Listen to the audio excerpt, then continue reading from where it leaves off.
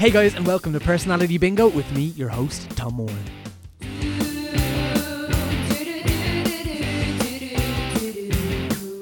So this week on the podcast we have the brilliant Michele McGrath. Michele is a model and a singer, and she's currently acting on stage with me. We're having the best of times. We've been on stage loads lately. Michelle's sitting opposite me, so I'm kind of just talking to her while doing her own intro. It's all very meta in here. But we're on stage working on Copperface Jacks the musical, coming to the Olympia Theatre. We talk about it a little bit on the podcast, but we're previewing from this July the 5th. It opens on the 10th, which is a Tuesday, and we run right the way through till the middle of August 12th, and it's deadly. There's loads of shows. It's been done with puppets. It's got an amazing cast. Johnny Warden, Rosanna Purcell, and Michelle at the centre of things. And we actually name everyone at the end of the podcast, so if you want to hear the whole gang, just tune in. And it's written by the brilliant Paul Howard, who you best know from the Ross O'Cal Kelly books and his column in the Irish Times, and he's just smashing. So we're having a great time doing it, and I'd love for you to see it. In other news, that's really it. There'll be podcasts coming to you right the way through the summer. It is so sweltering hot in this theatre. Me and Michelle, well, I'll speak for myself. I'm just fecking sweating doing this thing, but we'll be bringing you a podcast right through the summer. And if you're listening for the first time, first of all, welcome. Second of all, where have you been? And third of all, maybe tell a friend and let them know what we do here. And because we've got some excellent episodes lined up coming to you, and there's loads in the can for you to get stuck into. So guys, without further ado, please enjoy the brilliant Michele McGrath playing Personality Bingo with Tom Moran.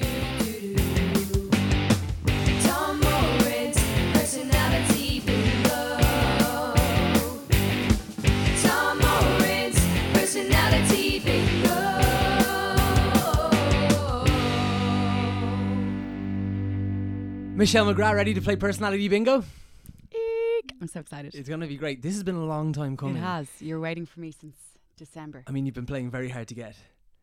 Okay, have I? I feel very lucky. Okay, sweet. Right, I'll give you a quick explainer of how it all works. So basically, I have 60 balls in here, 60 minutes on the clock, and 60 corresponding questions. I've also given you 5 numbers. Would you do me a favour and read out the 5 numbers? Okay, so 2, 37, 25, 16 and 53. Oh, rapid fire. I like it. Will you do me another favour and pick a 6th number, something between 1 and 60 that's not already there? Yeah. What'd you go for? 4. 4. Any reason? I just love the number 4. I don't know. I always pick 4 for some reason. Like if I'm doing the lotto, 4 is always in it. Do you do the lotto ever? Yeah, the odd time. Have you ever got money? No. Yeah. Which makes me think that I shouldn't be doing the lotto. But anyway. I know, but if you do, fucking... It's always that positive mindset of one of these days I might win the Euro Millions. Imagine. What would you do with it, do you think? You definitely buy a beautiful house, I feel like. I feel like I would look after my family. Okay. So I'd buy them all I'd look after all their mortgages, and then I would take my family on a holiday. And then why do you give such a more wholesome answer than me? I was like, you'd buy a house, and you're like, no, I'd give it away. And I'd look after my friends if they needed looking after. Would you look after me? Maybe. Play your cards right. Okay, well, we'll see how this interview goes. And I should say that if all 6 of your numbers do come out, which never happened, but it might happen to you, that means that the tables are turned and you get to ask me any question in the whole wide world, and I'll give you a completely honest answer. Okay. We should also say this is the warmest day in the world. It is. And this room is... melting. Yeah. So if we do die mid-podcast, we'll both know we died doing what we love, talking to each other. Okay. Don't leave a gap like that. It makes it sound insincere. All right, sweet. Fuck it. Will we give it a spin? Go. Let's do it. All right, here we go. First out the gate, we have number 20. Do you have it? No. No worries. Number 20. The question is, if you were to have an autobiography, what would the title be? Let's workshop some ideas. Have you thought about this before? Is there something you'd be interested in doing? Yeah. Yeah. Okay, so I've actually thought about this for an album. Oh, yeah? Yeah, there you go. Scars. Scars? Yeah. Okay. Because I feel like throughout my life, there's been loads of highs and loads of lows and things that have stayed with me that, if I was maybe writing an autobiography or an album, I would entitle it Scars. Yeah, I mean, what's your thoughts on how important they are? Because there's always the quotes about that it's it's your failures that you learn from, you don't learn from winning and all this sort of stuff. Has that been true in your life? Yeah, absolutely. I think that every door that closed for me, or every like opportunity that I went through that I, you know, didn't get something that maybe I was hoping to get or was upset about, it definitely taught me a lesson, and it led on to, like, as cliche as it sounds, but bigger and better things. And yeah, all a learning curve. Yeah, I mean, what for you, like in terms of like your like career and stuff like that, like what was the biggest like disappointment that you've had?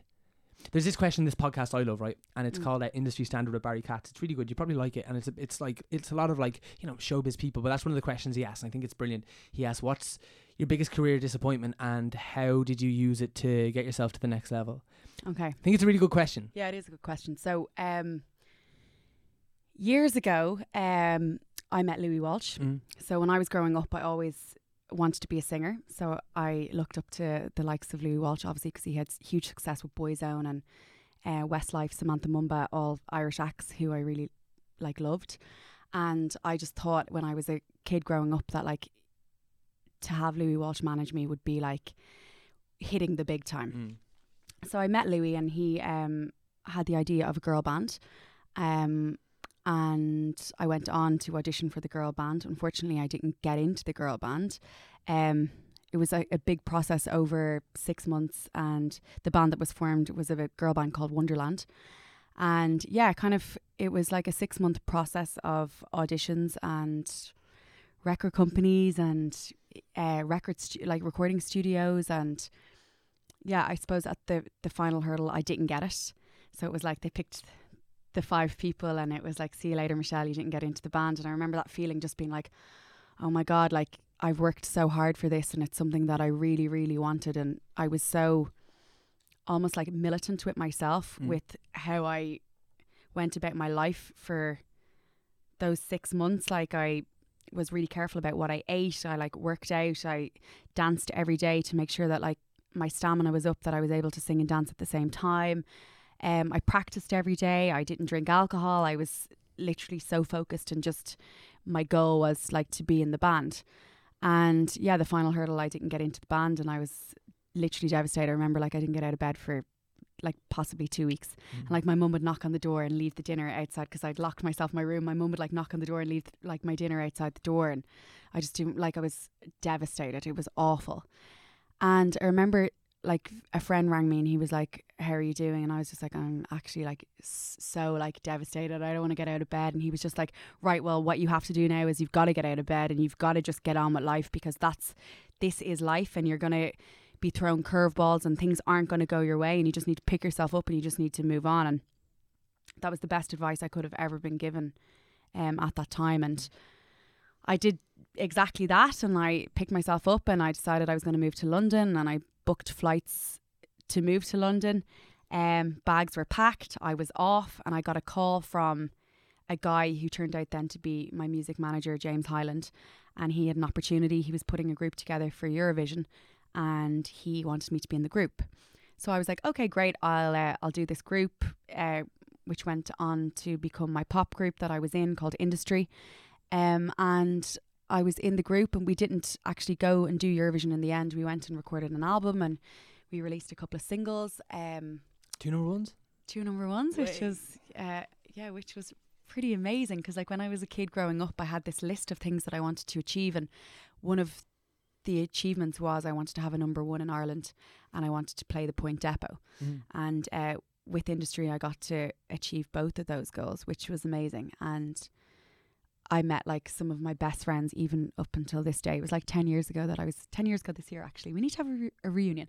But yeah, it was an amazing time and an amazing experience, and so much fun. And I made some of my best friends, like being James, who was my manager, and Donal Skeen, I think. Do you know Donal? He's doing very well now. He's a telly chef. And Lee and Morgan. Yeah, so we all became really, really close, and just, it was a mad experience, but something that, like, you know, had I gone into Wonderland, had that have happened for me, life would be probably very different for me. And I was just lucky that I got the opportunity. So I always like to think of it as like, even when you're at your lowest low and you think like, oh my God, like life is over if you just say like, oh my God, you don't get the role that you wanted, or you don't whatever. Something good always comes. So it's just about remaining positive and having that attitude that anything is possible and good things happen to good people. Yeah, do you know what's really funny? Like my dad, right? My dad's from like Crumlin or whatever, and he'd be just a dad. Do you know what I mean? Like a Irish dude in his like mid-50s or whatever. Wouldn't be like particularly like, you know, like a lot of our generation now are like big into, you know, like, well, I don't know, like hashtag positivity or like hashtag mindfulness, all this stuff, and it's great, and it's genuinely probably a really good thing. My dad didn't grow up in that era; it wouldn't be like that, but he has this like sort of like mantra thing now. I think my mom must have got him to start doing it. Like that's the only reasoning I could think as to how he'd have developed it. But he has this thing now, and he says, I just find it so funny because it's so not how I would associate my dad in my head. But he has this phrase, so like anything happens. So like the other day he was flying back from holidays and they got delayed for a good bit, right? Which would drive him mad. But what he says to himself, he's like, well, good things are always happening. Good things are always happening. Yeah. Good things are always, and it's just really funny because it's not what I would associate. But like, I mean, yeah, and sometimes I hear him like, "Fucking Egypt," like, "Would you stop?" But like, he's right. That's a bit mean. Well, yeah, that's a little bit mean. Yeah, but like that's in my head. But I don't say that out loud because I'm like, yeah, but fair balls to him. He's like trying to have a positive outlook. Well, don't get me wrong. Like, there's days where you'll have a shit day and you'll like want to cry or you'll be annoyed at somebody but it's how you. I think it's how you cope. Mm-hmm. In that situation, or if you're having an argument with somebody, it's how you cope in that situation. And it's just about like maybe staying a bit calmer, thinking about it before you react really quickly in a situation, and just knowing that like that something great is always just around the corner. And when the bad thing happened, so when you didn't get into... Yeah, like I was literally devastated. Of course. Like I'm not like a person that would ever cry. And I remember just like crying for 2 weeks. You don't ever cry? No, yeah, I don't like really ever cry. Really? Be something like would have to really upset me. Yeah. Again, maybe that's my mind frame, I don't know. Yeah. But like, although I think that there's like nothing wrong with crying, and I probably wish that I don't know, that was probably a little bit more emotional, but yeah, I don't know. Yeah, I don't like, really cry. Yeah. Yeah, it was really funny. When I was a kid, I used to think about, I'd be a crier. Okay. I don't cry that often, but like for example, I cried this week. I definitely, and I cried last week, definitely. Now, okay, why? Before that, I probably didn't cry for a good while. I can tell you why. I have this wonderful, she's like my favourite person, therapist, right? Okay, yeah. And her name's Brona, and she's great, and I love her. And I used to go see her a lot. Just, you know, nothing particularly serious. It was just like some stuff growing up and whatever. And now I go less and less and less. But then the other day we did this thing where like my whole family went to see her, like in a group, which was like mad. So like you're dealing with like everyone's shit, you know what I mean? And we're not like a particularly dysfunctional family. Well, maybe we are. I don't even know. Isn't everybody's family dysfunctional though? I'm sure. Hands down, I don't know one family that isn't. I think you're right. So we were there, but it was just mad being in a room with your like, I have 2 younger brothers and a mum and dad in my house if I'm at home, right? And it was just so mad, and like, oh my God, I cried. Like, it wasn't even, I didn't cry like a baby. I cried like a man who just lost his shit, because it was just, I guess it was just so much stuff from like growing up and from your childhood. And but it's amazing because like you know me quite well, and like I'd be a very like open person. You're very open. Okay, cool. I'm glad to hear that. And like very like quite like happy and positive, outgoing. I would think so. Yeah. And then like, but then it was so funny when someone just started to like dig a little bit under the surface. I was like, I just made me really well, it throws you out of your comfort zone, so that's why you feel like that. Totally. And I think that every single person, well, this is my opinion, but everybody should talk to somebody. And like therapy is good. And like if we were in America, every single person would probably have a therapist. So why is it so taboo in Ireland that people go and talk to somebody? And why is that still almost like shielded, or like that people don't want to be upfront and honest about it? Right. Do you go to something? I have done in the past. I've gone to see a counsellor, but did you like it? Was it helpful? I'll tell you what, personally, I went to see a counsellor when I went through a breakup years ago, maybe like 6 years ago. Right. and I just didn't connect with the lady. Yeah. I really didn't connect with her, and I thought, I went back like 3 times, and I just thought, okay, maybe I'm just unemotional. Because everyone was like to me, oh yeah, when you go to see a therapist, you're going to sit there and you're going to cry. And I was like, I went in, and although like I was going through a hard time, I didn't feel like I wanted to sit there and cry. I felt like I wanted to talk about what I wanted to do with my life. Mm-hmm. And she just kind of nodded, and she wasn't really like, even the things that I was like wanted to tackle or wanted to discuss or to delve deeper, she wasn't really doing that. Really? Yeah. That makes me so disappointed, because like I have friends who've had bad experiences as well, and I think it can be really alienating, because as you said, you didn't think, like, because it sounds to me like she was just a bit shit, but like you think that it's you, because as you said, like my friend said I might cry, and then you're not crying, so you're like, why am I crying? Whereas, and by the way, like, you absolutely, like, for example, when my whole family went, like, I was the only one who started crying, because it hit me that day, you know what I mean? And I would be quite emotional, and I would be quite open, but like yeah, I think that's the biggest tragedy, when people go to someone that's kind of shit. But I would say to anyone, and the advice that I would give to anyone is that keep trying. Yeah. Like, don't just stop because you don't connect with one person. You got to just keep trying. And if it's something that you're really unhappy about, or that you feel like you need to speak about, well, then go and get that help, or, you know, because it's only a positive thing. I did meet an amazing lady who has definitely changed my life for the better. Her name is Judith McAdam. Sounds like this is where you come out as gay now. No. She is fabulous. She's a kinesiologist. Oh. What's that? Oh, what is that? Okay, so it's a form of like CBT, which is like cognitive therapy, where it looks to access your subconscious mind. Yeah.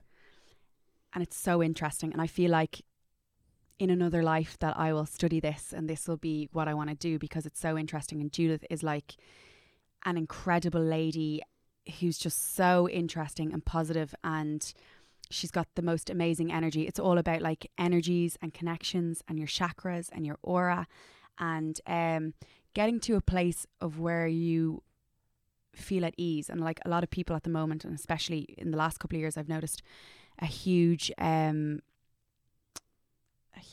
of like outpouring, a lot more people talking about anxiety and depression.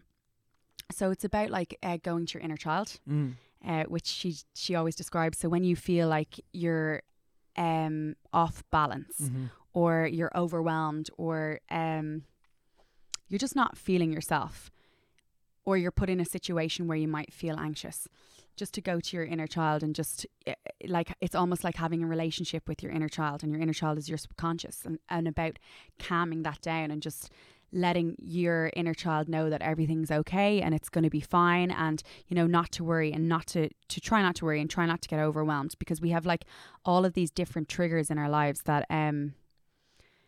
we all have, like what you're saying about your childhood, and you went to therapy or whatever, and, you know, you cried this time when you went with your family, because there was obviously a trigger that made you emotional, that that just hit you somewhere, and was really deep, that made you want to cry, or to feel it. And Judith is like, she's just an incredible woman. Like, my sessions, although she does like Reiki as well, my sessions with her are very much about creating your own reality and creating your own life. And they're so positive and so amazing that you come out and you're like, oh my God, I can take on the world. And it's so mad about things that like I had wanted to happen 6 months ago, that I discussed with her in sessions, have all come true.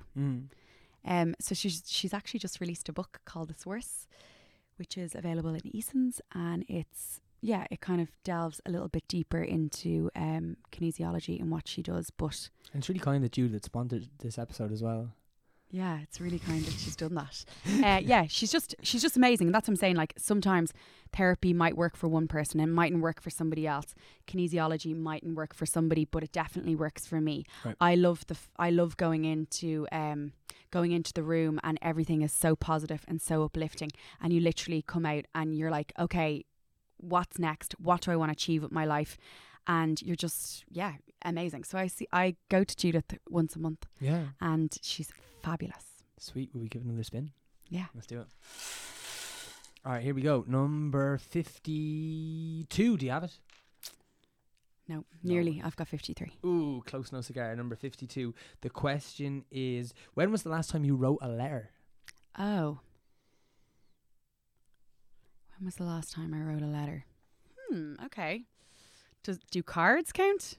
No? I think a nice card counts. Yeah, maybe.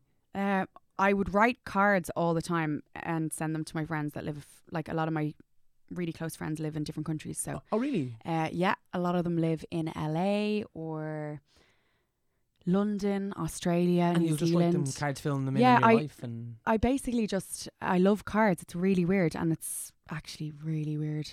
But like if I go into a shop that sells really nice cards, like I'll pick up loads of cards and I'll just have them. Or if I see a card that reminds me of one of my friends or my family member, I'll pick up the card for them, and then I might write almost like a letter to them and send and post it to them. And I think it's really nice. And then when my friends get them, they're always like, "Oh my God, you took the time to write me a card and send it." And yeah, it's lovely. We need to write more. we do. It's so because like as in it's a kind of hypocritical question because I just don't know what my answer would be because like you fire off like a fucking Facebook message or an email like without thinking, but it's an amazing thing how much more personal a card is. Yeah, it's so personal. Even like, will you write me a card sometime? Yeah, I'll write you a card for opening night. That's true. Yes. I'll write you one as well. Okay, great. Right. Thank you. Sweet. Let's give it a spin. All right, here we go. Number 13, unlucky in bingo. Do you have it? No. No worries. Number 13. The question is, this is a new one. You're the first person to get asked this. Great. How do you feel about being a woman? Great. Yeah. How do you feel about being a man? Interesting. It's a fascinating time to be a man and a woman, I think. Like Yeah. now in 2018, because I think like the roles of like genders are changing a lot, and what was acceptable to do as a man, say when my dad is growing up, like isn't now. And I think that the way that that women, rightly so, are just not taking bullshit that they were subjected to for a long time. Absolutely. It's like it's empowering being a woman, I feel. And it's great that society is changing the preconceptions of like how it used to be years ago. Do you feel a change in like day to day?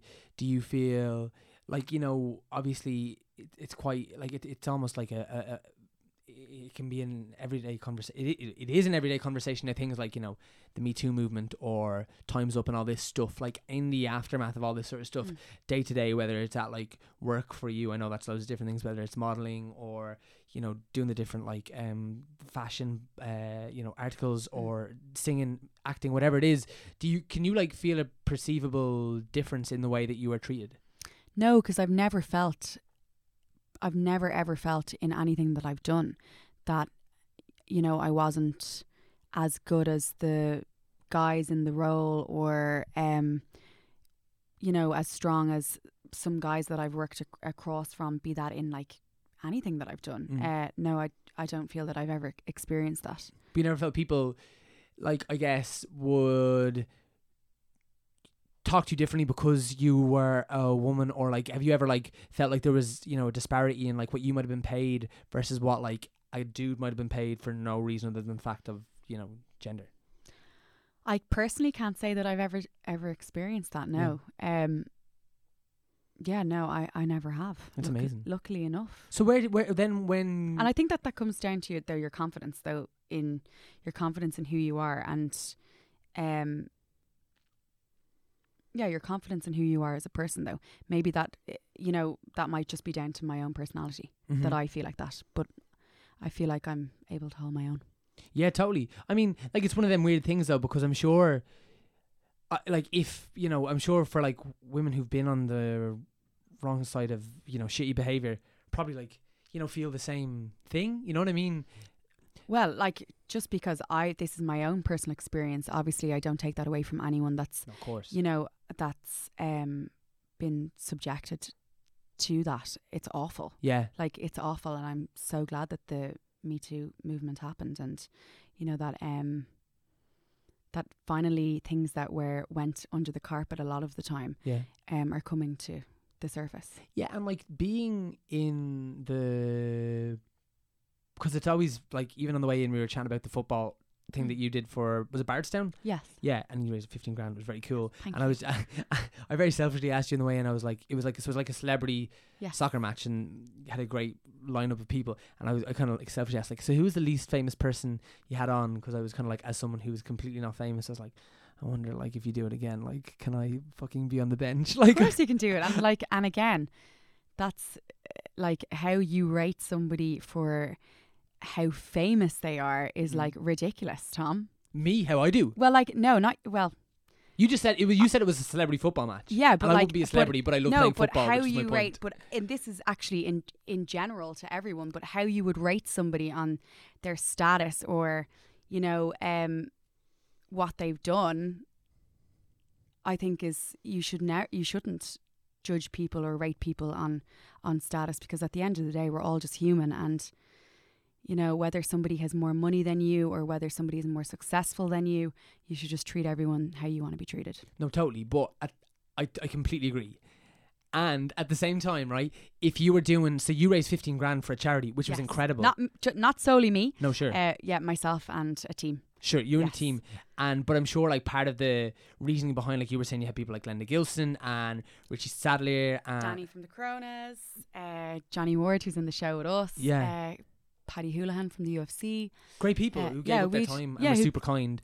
But if you had done it with like me and fucking like my mate Bill from down the road, like you would have raised a few €100, and Well, that's just a fact. Okay, I get your point on this. Obviously for PR reasons and stuff, and you want to generate a buzz about what we were doing, and you know, get people involved and people who are high profile because they can promote Barrettstown, and obviously they're such an amazing cause and what we wanted to do to raise the money. So yes, I get what you're saying, but when you asked me who was the least famous person, Right. I just meant as someone who I don't consider like factually speaking, I'm not famous, right? okay. So I was like, I was just trying to say, can I play football with you and your friends? That's you all can I come wanted. and play football anytime. That's all I wanted. Of course. I just like running around on grass. Okay, no problem. You can come play football anytime you want. Thank you. So I'll organise my next charity event. I'm there, and I'll bring $1,000. There you go. Okay, deadly. Stuff it in my socks. All right, here we go. Next one out the gate. We have number 7. Do you have it? I don't. No worries. Number 7. The question is, do you have any irrational fears?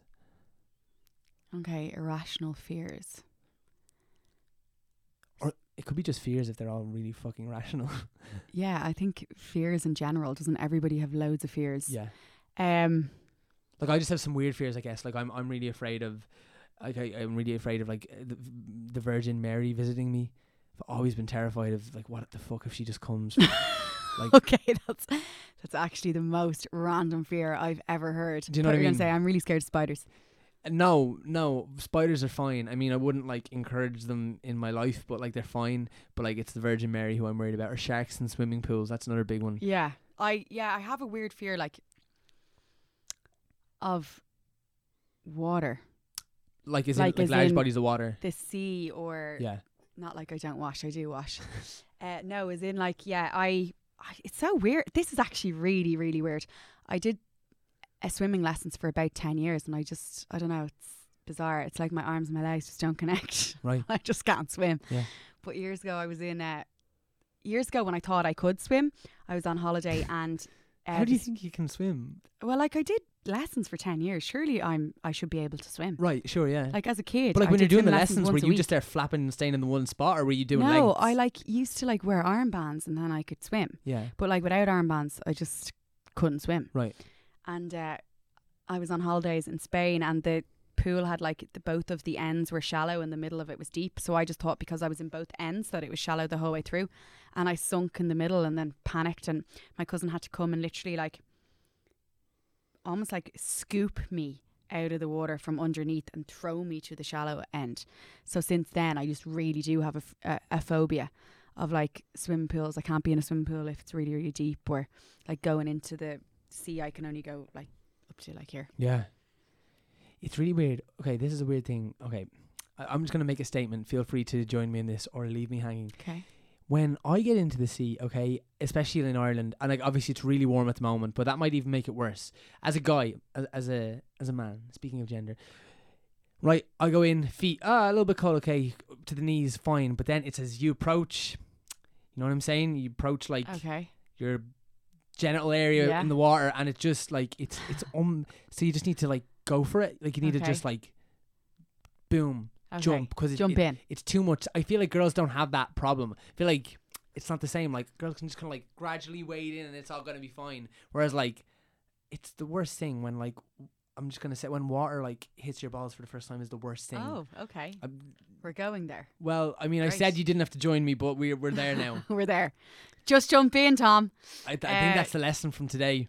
Yeah, just jump I in. was talking this about someone. It's the worst moment. I think that's honestly why I don't swim more often. I should swim more often. You see, you live nearby the sea as well. I feel like you love the sea because you're always at the beach and shit. I feel like I'm my happiest when I'm on the beach. Yeah, Yeah. but I not in live the water like, because you're afraid.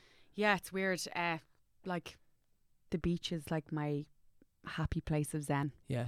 And I just bring my dog Ringo and I just walk the beach and it just clears everything. Like if I've had a stressful day or I walk the beach twice a day. Really? In the morning and in the evening, yeah. Yeah, what, like, if you were to, be on a boat, okay, and you got, like, fucked off the boat, and Like, you donezo? I don't know, though, because, like, I say that, but then I always do think that, like, you should just, anything that you're fearful of, as scary as it is, and in the time when you're internally like, oh my God, you just have to go. You just have to go with it. Like, I remember being on a job, it's probably about 8 years ago, and it was on a shoot in Cannes for a yacht company. And my agency had told the clients that I was able to swim. Mm. So I got there and I was just like, I'm just going to have to blag this. Yeah, wear the armbands. And then they were like, okay, Michelle, so the shot now that we're going to go for, and I'm on a shoot with a crew of like 10 people. So there's like videographers, there's a couple of different photographers, there's like the producer, the stylist, hair and makeup, there's like everybody. It's a huge set, a huge crew. And they're like, okay, Michelle, so you're just going to dive off the jetty now into the ocean. And I remember thinking, oh my good God, how do I get out of this? So I went into the bathroom and I like took a moment and I was like, right, you need to think about this. Don't panic. Don't panic. Internally, I was like, oh shit. But I just went out and I was like, okay, I actually have a bit of a phobia. I thought I was over it, but this situation has triggered it and I just don't think I'm going to be able to do that. But they were like, okay, that's grand. We're going to put you on a lilo and we're going to put you on the lilo in the middle of the ocean and we're going to shoot back so that the boat's in the background. So I'm on a lilo in the sea, scared out of my mind, but I just did it. Mm-hmm. I literally just did it. And I don't know what, I don't even know what I was thinking at that time, even though I was like so scared and so like, oh my God, got through it. And then they're like, and then you have to like try and look well at the same time. So that's a fascinating thing about, I've never done any modelling, okay, obviously. So you should. I would never be able to do modelling. You're not interested. I know, but I wouldn't. I'm sure I'd be pretty into it. But like, yeah, you'd be so good at it because modelling is like acting. Yeah, like is there a big connection? Yeah, absolutely.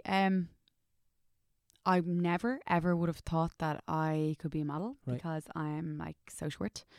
But I did like drama all the way, you know, since I was a kid, and did singing, and I was like used to performing on stage.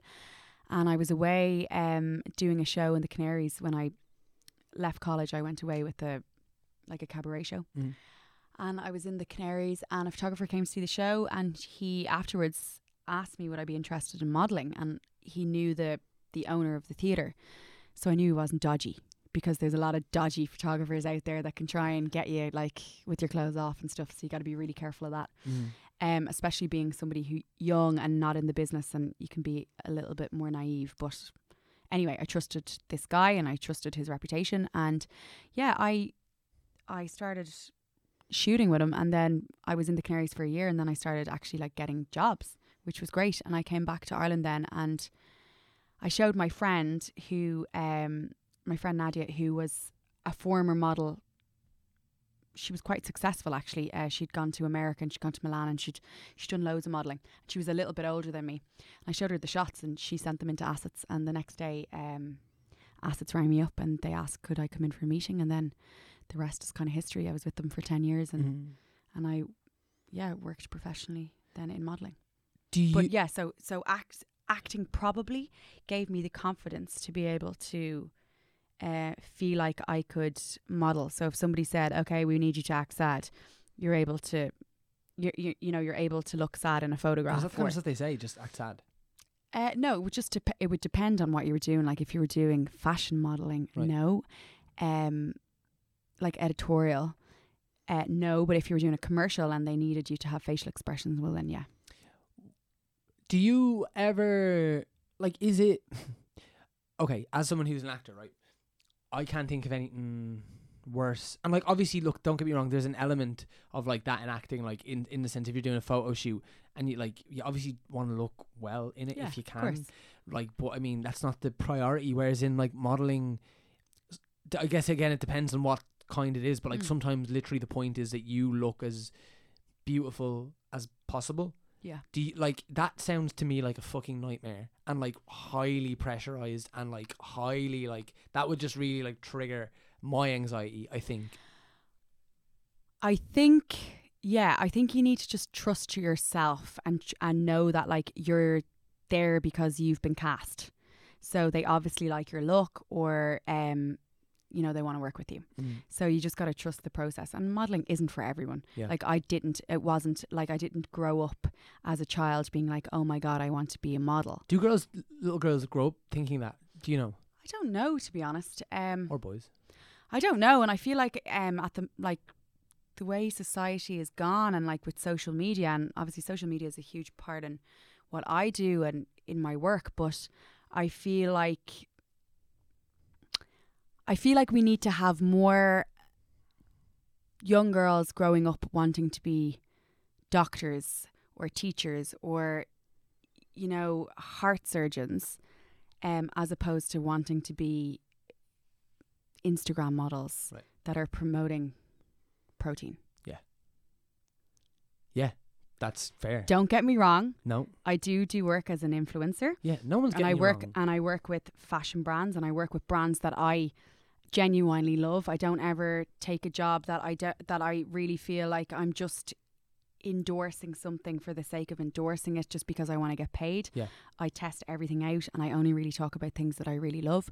But I just think that, like less of that and more of like girls and boys getting a proper education. And I don't know. Do you agree? Yeah, no, I was like, no, I want more. Is there a connection? Like, you know, you were saying earlier that was interesting about like there being that element in the industry of like, like photographers taking the piss and trying to take advantage of people who are naive and not up to speed. Obviously, that exists. Have you? Okay, how do I ask this question properly? Have you like had to basically turn down like basically getting naked or close to naked for things that you don't want to do it for? Do you know what I mean? Like, how does that work within? Okay, so I think like as a model and as an actress, right, or an actor, there's going to be times where you're going to have to be naked. Sure. And like, what's wrong with that? Okay. This is our body, and it's, if it's art and it's tastefully done, well, then I don't really see an issue with that. Right. But obviously, if it's like pornographic, like it's not my gig. Yeah. Is there a connection? Like, would you know, like, would it be, you being a model, right? Would it be easier for you to get into that if you wanted to? I know you would never do that. Well, maybe you would. Like, do you know models who've gone and done porn? No. Okay. No, I don't know anyone. No. Do you, because like... Don't think we have a buzzing porn industry in Ireland, but maybe I'm wrong. I don't think so either. But like, you definitely hear that in like LA and stuff. Like, you hear like... Yeah, in LA. And yeah, it's like a massive industry. And I don't know if you've ever watched the documentary on Netflix. Yeah. It's like After the Porn Star or something. And just... Sad. Sad. Like, really it's sad. Really, really sad. Yeah. And for people to get to that stage in their lives, that's what they choose to do as like their living. Yeah, it saddens me, definitely. Have you ever, and like, have you done the, like, I've never had to take off all my clothes for any acting thing. I had to be like shirtless and stuff before. I've never had to take off all my clothes. Have you ever like been naked for a shoot or a thing? Semi-naked. Yeah. What's that mean? Yeah, I had a role in The Tudors, where I was one of Jonathan Rhys-Meyer's fancy women. And yeah, he had to take my clothes off. And like, how is that on set? Like, and how? Because obviously, like, I'm sure he wants to be like respectful and knows that like it's just. I mean, it's just like it's awkward. You know what I mean? Even like I've had to do like I was in a film before, and they didn't end up fucking using the footage probably because of how fucking stupid I looked in it. But we had to do like a sex scene, right? Yeah. And like it is just a bit awkward, and the trick is obviously to like not make it look awkward, or like make it look awkward if it needs to look awkward. But like this is meant to be like a romantic thing, and like but it was just like cause it is totally awkward. Like anyone that says it's not awkward, like it's like the scene in Notting Hill where the guy is. Do you know the scene I'm talking about? No, I don't. I think it's in Notting Hill. Is that Notting Hill or My Best Friend's Wedding, basically, where it's like a sex scene at the start. It's like this guy and he's on set of a movie and he's doing a sex scene, and they're basically like, it's just work. They're literally like just going through the motions, and it's just work. Yeah, it's obviously going to be really awkward, always going to be awkward, but again, it's something that you might have to do in your career, and if you want to be like, if it comes with your role, again, I could only do something that was tastefully done. Yeah. Yeah, it's work. Yeah, no, totally. It was really funny in rehearsals. A few of the girls were talking about like having a boyfriend, or like a friend of theirs had a boyfriend who was going. She was an actress. He was just whatever the fuck he was. He was working in an office, right? And he couldn't deal with the fact that like in work, you know what I mean? Like she would have to kiss different lads depending on what roles she was doing. Like for example, like we were talking earlier about like Panto, which we did last year, but like you've done that before where you were playing the princess, and that means you're kissing some prince dude like twice a day for like 3 months or whatever. Yeah, you know what I mean? Isn't it so? Because, as you said, like it's just work, because that is just work. It's literally just work. Yeah, but it's so funny how someone who isn't in the industry. And like most people who aren't in the industry, I think, will be more than capable of just understanding that, well, yeah, that is just part of your job. But like some people can't. Yeah, you just have to treat it like it's just work. Yeah, it's like somebody going to the office every day, and if that's part of your script or that's part of your scene, then you just got to do it. It's kind of gas, isn't it? Yeah, it's weird. Sometimes, like in rehearsals, especially, I just kind of like look around, and like we're working with puppets at the moment for Copperface Jackson musical. Do you often feel like you want to kiss the puppet? Yeah, that's what I'm trying to say. I'm just fundamentally really lonely. Oh, okay. No, but I mean, like, you just have your fucking hand shoved up this puppet's arse, and you're like, what the fuck am I doing with my life? Do you know what I mean? Okay, very vivid, accurate. Yeah. Anyway, go on. Just spin it. It's the lucky thing about this spinner. Anything gets awkward, it's just like, and spin. Number 38. Do you have it? No. You're doing so badly. Do better. I know, and I thought I was going to be lucky after talking about the lotto. Yeah, well, okay, this is kind of I'm going to bastardize this question, because you do have a tattoo. Yes. What do you have? Why do you have it? Okay, so random actually this is.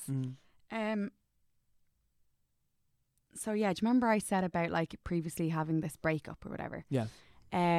I'd broken up with this guy who I went out with for a couple of years. He was amazing, great guy, and we'd broken up, and I'd always talked that I wanted to get a tattoo, but always been, I don't know, scared of having something permanently on my body.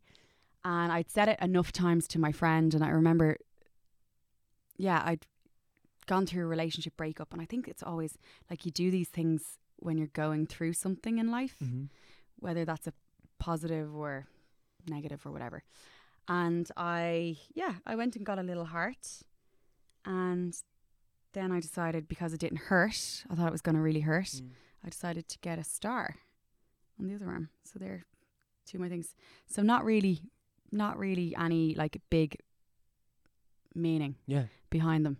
I think I was just like in a place where I was like, okay, I'm going to go and get a tattoo now. Oh yeah, I'm like single and young, free, and a bit reckless maybe. Yeah, but you like them now, like you don't regret them. I love them. I love them, and I'd like to get another one actually. And like my mom used to always say to me, oh my god, what about in your wedding dress? And I think I always had that in my mind, and that's why it probably took me so long to like think about it and then get it done. But I do remember actually getting it done and being like, oh my God, that moment of like, what did I just do? I remember being like, oh my God, why did I do that? But yeah, I've grown to love my tattoos. And love tattoos in general. Yeah. Wait, if you get the third one, where and what would you get? Do you know? Yes, I do know. I've thought about this now. I don't know if I will get this because I do think it's quite big, but I wanted to get across here. What would you call this? Yeah, the fold of your arm, kind of The like fold of your below arm. your biceps, sort of. I'd love to get my mom's heartbeat. You know the way like if you go into a hospital and they take your heartbeat and it's like all kind of like jagged. Yeah. I'd love to get my mum's heartbeat there. That's really sweet. Are you very close with your mum? Yeah. Yeah, really close with my mum. So how do you tell your mum everything? No, not at all. Okay, gas. I love this. Okay, let's start with this. What? No, I'm really close with my mum, but yeah, I don't. I think that's great. I don't tell her everything now. Look, I'm not sorry. I'm gonna make a sweeping statement for the fun of it, but like I never trust people who are like, my mom's my best friend. Like, I just don't get it. Like, if you tell your mom everything, and like, I'm saying that for, of course, if you tell your mom everything, that's fucking fine. But like, I don't get it. I love my mom too, but like, I absolutely only tell her, like, I tell her loads, but I tell her like a select bunch of things that, like, first of all, aren't gonna embarrass her. Yeah, or yeah, of course. Or like, you know what I mean? Yeah. Yeah. Like, I remember years ago, when I moved out of home when I was, I think, 18. Right. And I remember my mom finding like all my old diaries. So I kept a diary from only up until recently, and I still kind of journal even now. But I kept a diary like throughout my whole life. And I remember she found like an old diary, and it was like, in it was like the fact that I'd jumped out the back window when she was asleep and had an all-nighter, like drinking alcohol with my friends, thinking this was hilarious, and she never knew. She thought I was in bed asleep. So I was a bit wild when I was younger. I was a bit of a brat. Right.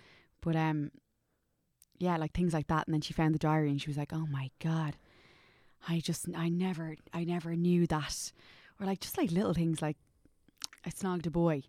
What? Yeah, like when you're young, when you're like 50, like 13, 14, 15. Yeah. And like, you're not going to go home and at the dinner table be like, "Yeah, Mom, you know what? I kissed a boy tonight." Like, personally, some people might, but I think it's weird when people do that. Yeah, I just don't. I just think that, like, yeah, there's some things that you talk to your mom or your dad or your family about, and then there's some things that you just don't. Yeah. It's interesting, isn't it? Yeah. But I would be very open with my friends, if you get me. Yeah. So like my best friend is Karina, my friend Karina, and I feel like she knows me more than I know myself. Right. And I would talk to her about everything. Everything. Literally everything. Like, yeah. All right, you don't have to tell me, but like, think in your head right now of one secret like you've not told Karina. No, like I literally feel like I've told her everything. I feel like she knows. Yeah, she's the person that I turn to in like times where I'm like, "Oh my God, I need your advice," or "Oh my God, I'm feeling stressed," or yeah, and she's really level, which is great. Like, she's such a level-headed person and never judges and is always like so good for advice. She just always seems to give me the right advice. Touch wood. Yeah. She hasn't gone wrong. We've been best friends for like 12 years and she hasn't gone wrong yet, so hey, it's good. Fingers crossed. Right, let's just give this a spin. Okay, here we go. Number 36. Do you have it?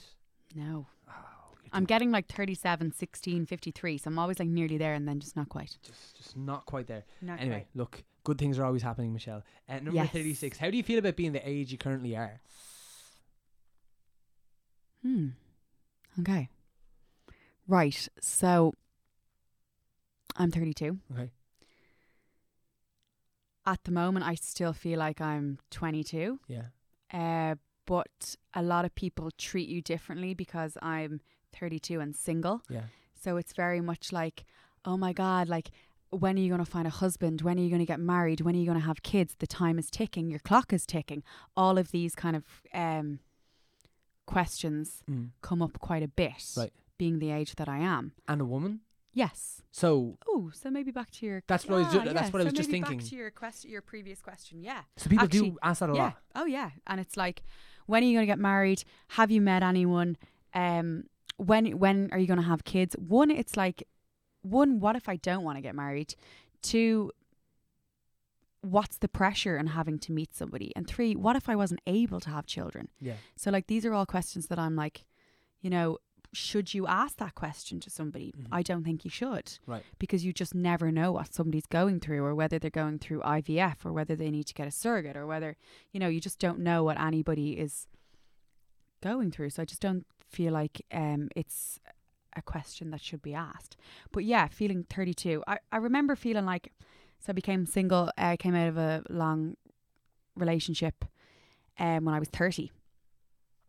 And I remember being like, oh my God, like, I'm 30. This is scary. And then I also, like, for a split second, and then I also felt like it was such a liberating time to become single and to like get to re-know myself and what I love and what I want to do with my life, and all, like, literally like plan out my life, all of the travel, all of the places that I wanted to see, what I wanted to do career wise.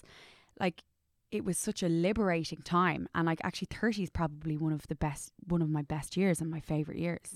I really felt like I actually got to know myself. Well, I remember you telling that story to me the other day about the girls at the wedding. Yeah. And like the girls basically just being like, you know, I think that was when they were panacked. They were like, we were all at a wedding. But you were still in the relationship at that time. I was still in the relationship, but they were all saying, oh my God, but like, what? Oh, but we were all 30.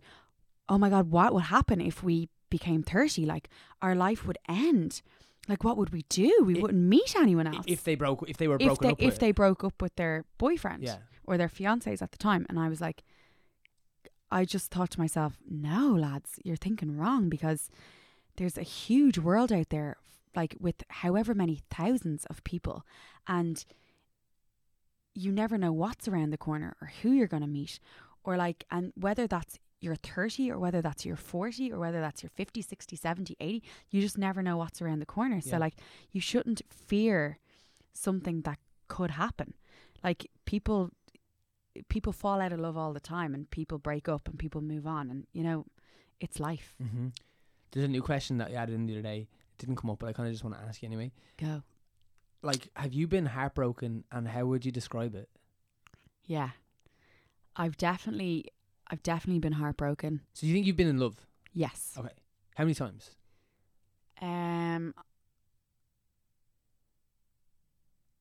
This is going to be really bad if any of my ex-boyfriends listen to this. And they're like, am I in the 4? I feel like I've been in love like 3 times in my life. Right. Like 3 big loves. Yeah. And what are their names? I'm joking. No, yeah. I feel like I've been in love 3 times in my life. Right. Where it's like, it like hits you really deep. It's like, yeah. And what does that feel like? Yeah, it's like, it depends. If the relationship is a really, really good relationship, then obviously like being in love is the most amazing thing. And I love love. I have to say, like, I love being in love. I love being in a relationship. What were you listening to on the radio on the way in? The Love Zone? Yeah. Yeah, the Love Zone. Yeah. Yeah, I love love. Yeah, that's good. That's good. Me too. It's a good way to be. Like, and that goes in like all aspects of life. Like, I love my family. I love my friends. I love my dog. Like, I love life. Like, that's me as a person. And I think that that's how I like live my life. But yeah, I've definitely been madly in love, and I've definitely had my heart broken. Yes. Yeah. What does being heartbroken look like for you, like on a day-to-day thing? Like, well, and I suppose another version of heartbroken was probably what happened with the Louis Oz band. You know what I mean? Oh, like that was I was definitely heartbroken then. Yeah, like it was definitely heartbroken. And is that what it looks like for you? Is it staying in bed? It's like not eating or eating too much, or drinking or not drinking, or what is it? Yeah, I think it's different for each different circumstance. Right. I know that when I was heartbroken out of a relationship, it just kind of feels like you feel sick. Yeah. You literally just physically feel sick. Your like tummy. It's like, it's like you're a gut wrenching kind of feeling. Yeah. And then you just pick yourself up and you just move on, because as I said, I feel like it's really important to go through those emotions and to feel like that and allow yourself time to grieve, because you are grieving a relationship. Mm-hmm. The end of a relationship, and quite often that person has been a huge part of your life and has been a confidant and has been like your best friend. And when you break up with somebody, that's all gone. So it's about like adjusting to life, you know, after that person. It almost feels like a death. Yeah. Yeah, but I don't know, it makes you stronger, and it makes you, and as I said, like it was kind of liberating for me. Right. And to know how strong you are. And like, is this one of your longest times being single? Yeah. And we talked about this like off mic before, and you're like, you just love it at the moment. Yeah, like I love it because I'm like the independence of it more so than like. Yeah, I love it because I'm independent. I love it because of what I'm doing at the moment. My only focus at the moment is the show, which is amazing, and work. And obviously my family, my friends, and my dog and stuff. But yeah, I don't know. Yeah, I'm really enjoying it, and it's not for like going out every weekend and like dating loads of people or anything. But it's kind of nice, as I said, just to get to know yourself again, and to know what you want, and to know what you want, and to know what you want for your next relationship, and the lessons that you've learned in previous relationships for going forward. Okay, I have a weird question to ask you. Go. You're full like, of weird questions. These have all been weird questions. No, but okay, as someone who, you know, works as a model, right, and like and all the like, and as an actor and as a singer and all the stuff, right, you've like a really big like CV or whatever the word is. Like, you've done a lot of things like at a really high level, which is amazing. And you're also like a very beautiful person, like inside and out. You're lovely, and like you're also attractive, I think. Do you think Are you hitting on me? Yeah, I'm trying. How's it going? Is it working? No, but do you think that guys like, all right, like, do you think that guys find it harder to hit on you, to use your own word, or do you think that, like, have you ever found that people kind of actually are intimidated or are slow to ask you out because they're like, oh, she'd never say yeah, sort of a thing? Do you know what I'm talking about? Yeah, I don't know. I don't ever come across. I don't know, because I feel like I'm quite a warm person and quite an approachable person. So you totally I are. I would hate for anyone to feel like, you know, to feel like that. Yeah. And it probably comes back to like what I spoke about earlier on, about we're all just human. Yeah, me being famous to play in the football tournament. Yeah, but like nobody is better than anyone, and you know, we're all just doing our thing in this crazy world called life. Yeah. And trying to get through it and be as happy as possible and be as healthy as possible, and that's it really. So I don't know if people like, I don't know if they approach me or whatever. I don't know. Well, but you are very, like, I think you're very approachable, you know what I mean? Thank you. Yeah, no, I think you are. But I was just curious because yeah, it is a thing. Like, I even know myself, right? Like, if I was like like if you, because I mean, everyone's afraid of like being hurt or like rejection and stuff, you know what I mean? Because it just doesn't feel good. I think after going through like heartbreak or anything like that, yeah, definitely there's a lot of things that you might have a wall up. Yeah, and there's loads of things that you might be fearful of, but I think if you're to let all those fears in, you'll never move forward. So it's about recognizing that, as I said, and going through it and feeling all those crazy emotions that you feel when you're going through a breakup, and and then each day you kind of slowly and gradually get stronger and you get happier, and you feel like you want to put yourself out there more, and you start to have fun again. Yeah 100%. Yeah. Right, I think we have time for one more spin. Go. Let's do it. Let's hope it's one of my numbers. Let's try to get your number. Okay, here we go. Number 42. No. Oh, fuck. Jesus. What a disappointment. I know. We waited all these months. Seriously. Jesus Christ. All right, number 42. The question is... Oh, this is kind of... this is actually kind of a nice one. If there was one thing you could change about Ireland, what would it be? The fact that there's so many homeless people on the streets. Yeah. Yeah, literally. Right. Like, yeah, that's how I feel. I think it's disgraceful that in 2018 that we still have such a massive homeless crisis. Mm-hmm. And like kids on the street, and seeing families of 5 living in one bed hotel rooms, or like not one bed, but you know what I mean, like living in hotel rooms. Yeah, totally. It's shocking, really is shocking. I think that something really needs to be done. Yeah, totally. Fuck it, let's give it one more. Go. Just I want to You're try loving get you a number. talking to me. I just don't. It's like you just don't want it to end. You feel like you're on a date. Where's my dinner? We've been just holding hands the whole time. No one can see. Okay, number 59. Oh fuck, you don't have that either, do you? I don't have that either. Oh well, spin it again. Come on, one more. You just want to keep going. Yeah, just okay. one more. All right, I won't even ask you the question. Then it was about your phone. The question was 51. No. For fuck's sake, Michelle. Just give me 51 anyway. Okay. Oh, this is kind of a good one too. Okay, go. If you could choose one person for you to interview, if you were to be doing my job with someone else, like apart from interviewing me, because I know you don't want to do that, but other than that, it would be Oprah. Oprah. Ooh, that's good. Yeah. What would you ask her? I listened to her audiobook. Right. What I Know for Sure. Recently, and she's just had the most interesting life and like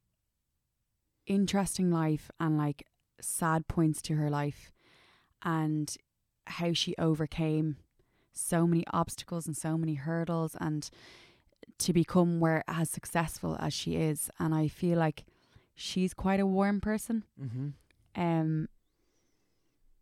She's quite a very open person as well, and I love how she interviews people. She puts everybody at ease, and her life story is just really, really, really interesting. She got pregnant really young, and in a society where it was it was really taboo, and she hid the pregnancy. She hid the pregnancy her whole life basically, and it was one thing that was almost like the elephant in the room, and something that she never wanted the media to find out. And one of her family members betrayed her and basically leaked her secrets to the media, and it's how she dealt with that and how she overcame all that. And yeah, she's phenomenal. She's somebody that I really look up to, and her whole mantra in life and how she thinks about life and how she goes about her life, and she's incredible. Yeah, she's very inspiring. It's a good answer.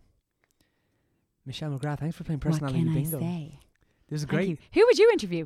Who would I interview? Yeah, if you could interview one person in the whole world. I don't think you're not going to know who it is, but he's this guy called it's going to be something to do with football. Has to be. No, well, I'd love to interview Glenn Hansard. Oh yeah, amazing. I'd love to interview Glenn Hansard. And then this other guy who's a comedian and he hosts a podcast and his name is Pete Holmes, and he's like my podcasting hero. And just I think he's an amazing person. He changed my life via a podcast just by the way he thinks about the world a little bit. But he's similar to your Oprah actually. So yeah, and Glenn Hansard. If anyone knows Glenn Hansard, you ever met Glenn Hansard? Have I? No, actually, I don't think I have. Right. If you ever do... If I do meet him, though, I'm going to tell him that Tom Moran wants to meet him. And more.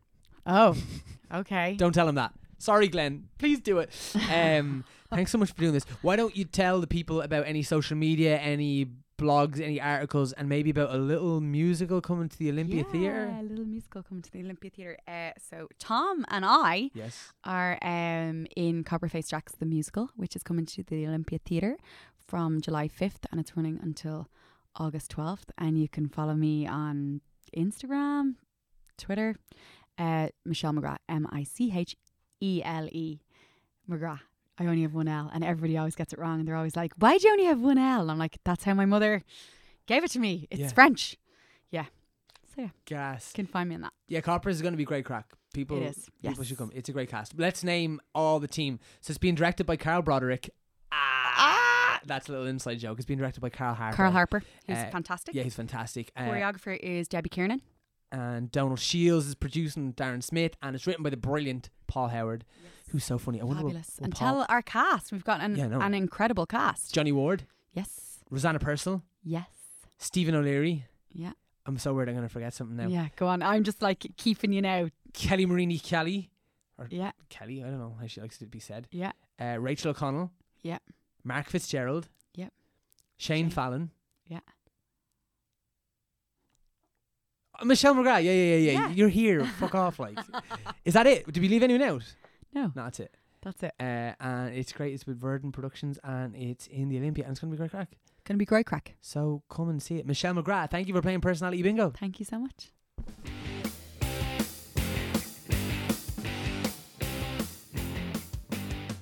So guys, that was a brilliant Michele McGrath playing Personality Bingo with Tom Moran. Michele, if you're listening, a massive thank you to you for taking the time to do it. It was a pleasure, as always, to chat to you. As I said, come check us out at the Olympia Theatre. We are there right the way through July and August, and we're previewing this Thursday, which is bonkers, but it's going to be great fun. As I said, the show is just, it's really funny. It's up there with the funniest things I've worked on. I was too afraid to say the funniest thing in case someone gets fucking offended, but it's gas. It's written by the brilliant Paul Howard, and the cast is just stellar. It's directed by Carl Harper. Cathal Sinnott is the MD.